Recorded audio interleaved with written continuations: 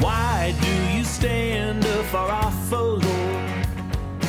Why do you hide yourself in times of trouble? Proudly the wicked pursues the poor. By his own Hello. thoughts, Lord, Welcome to Warhorn Media's podcast of Out of Our Minds blog posts. This is episode 68. It's titled Indiana House Defunds IU's Kinsey Institute and Indy Star Lies. It's by Tim Bailey. I'm also your reader. It's dated February 24th, 2023. This past Wednesday, February 22nd, 2023, the Indiana House voted to remove taxpayer funding from Indiana University's Kinsey Institute. The headline in the Indy Star was this, quote, Indiana House strips state dollars from IU's sex-studying Kinsey Institute, unquote. On social media, I linked to the article and commented, quote, good work, should have been done decades ago. Won't hurt the so-called institute, though, because IU administration will just reshuffle finances. What should really be done is State Assembly withhold our tax dollars from IU until Kinsey Institute is demolished completely, unquote. In their article, the Indy Star claimed, quote, allegations, unquote, against Kinsey have been, quote, debunked, unquote. This is just another blatant lie by a journalist. In this case, to be specific, it's a journalist named Erika Heron, which her publisher couldn't be bothered to correct and maybe even required. From the article, this statement, quote, Representative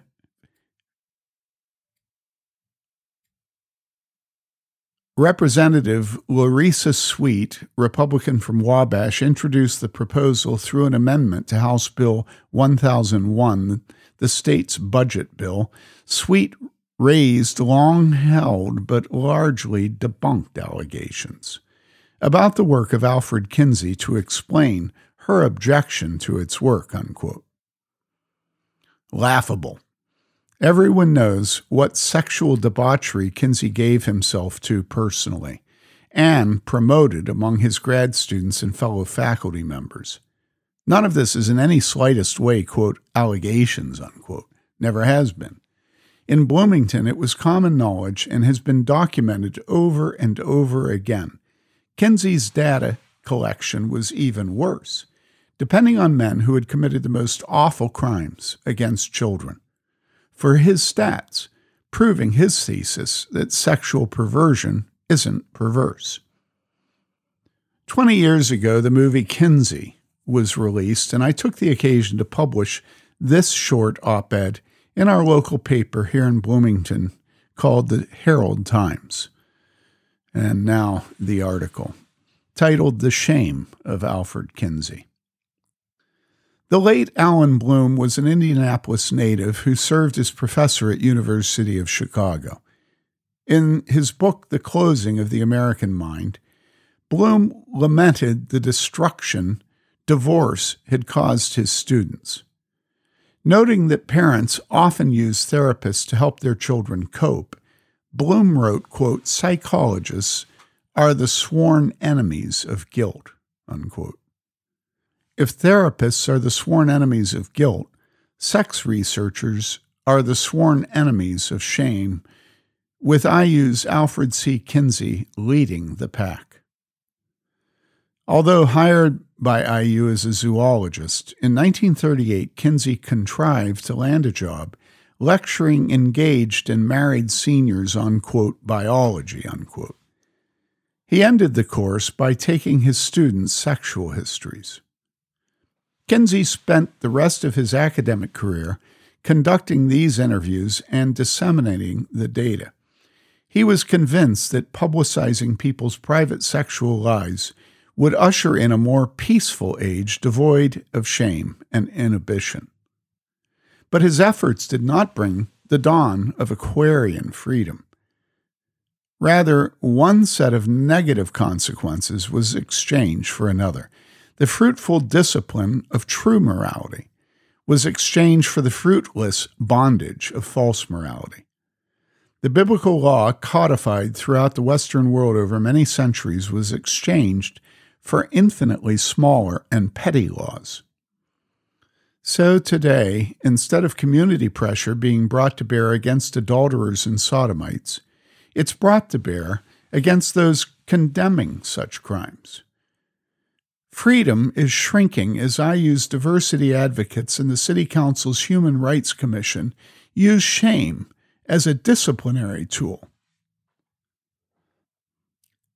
against innocent souls caught in the act of expressing disapproval of sexual perversion. Pity the poor widow who conscientiously declines to rent her upstairs apartment to an unmarried couple. She will soon learn what G.K. Chesterton warned of, quote, "When you break the big laws, you do not get freedom, you do not even get anarchy, you get the small laws," unquote. Motivated by the love of their neighbors, godly citizens work to oppose the sin, destroying homes, marriages, and souls, but find their convictions censored and their motives smeared as, quote, hatred, unquote. And the civil authority joins in the oppression by, for instance, using citizens' tax dollars to provide support for the local baby-killing organization, Planned Parenthood. The biblical prophet Isaiah spoke of this day, quote, Isaiah 5, verse 20, "Woe to those who call evil good and good evil, who substitute darkness for light and light for darkness, who are wise in their own eyes, and take away the rights of the one who are in the right," unquote. Since Kinsey first began to expose men's secrets, incest, domestic violence, divorce, the poverty rate of women and children, and deaths due to sexually transmitted diseases have all increased dramatically. But no one seems to notice. At the recent Bloomington premiere of the biopic Kinsey, partygoers making a donation of $1,000 were granted the privilege of hobnobbing with the filmmakers at a private reception where Kinsey was feted. When the Kinsey Report was released back in 1948, noted anthropologist Margaret Mead critiqued it. She wrote, quote, "In every society, sex patterns depend on a careful and meticulous balance between ignorance and knowledge, sophistication and naivete. The Kinsey Report has upset the balance between the things we don't mention and the things we do. And it may be expected to have considerable effect in our society for that reason. Quite a good deal of our virtue has depended upon people not knowing what other people were doing. In the past, it was said, it's better to marry than to burn. Now we translate the verse, quote, it is better to have an outlet of some sort, because you've got to have an outlet of some sort, unquote. So it's just a question of which outlet, and Kinsey suggests no way of choosing between a woman and a sheep, unquote. This is the end of Margaret Mead's quote. 2 weeks ago, the following invitation was circulated at IU. Quote, SLAG, it's an acronym, SLAG, is pleased to announce that Will Stockton will be presenting, quote, The Normalization of Bestiality, Kinsey's Analysis of Human Sexual Contact with Animals, unquote, at the next Brown Bag Colloquium, Friday, November 19, at 12:10 p.m. in Indiana University's Ballantine Hall, room 221. Stockton's paper explores Alfred Kinsey's assertion that bestiality, rather than being a strange perversion of human affection, is actually, quote, part of the normal mammalian picture, unquote, of human psychosexual development, unquote. So that's the announcement that was put out to the Indiana University campus. And I end my op-ed 20 years ago in our local paper by saying this, quote, Kinsey was no hero. Those who think he was demonstrate no love but hatred of sexuality's God-given beauty. So now we've arrived at the day when men no longer know why they ought to choose a woman instead of a sheep. And the band plays on. Thank you for listening. Do us a favor and subscribe to this podcast. 2, tell your friends they can now subscribe to audio recordings of Warhorn posts. We depend on you as our only marketing. Until our next post, stay warm, devote yourself to loving your neighbor, and love God with all your heart and soul and mind and strength.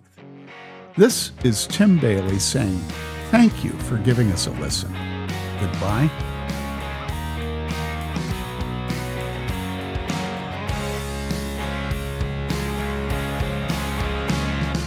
Why do you stand afar off, O Lord? Why do you hide yourself in times of trouble? Proudly the wicked pursues the poor. By his own plots, Lord, let him be surprised. Rise up, O Lord.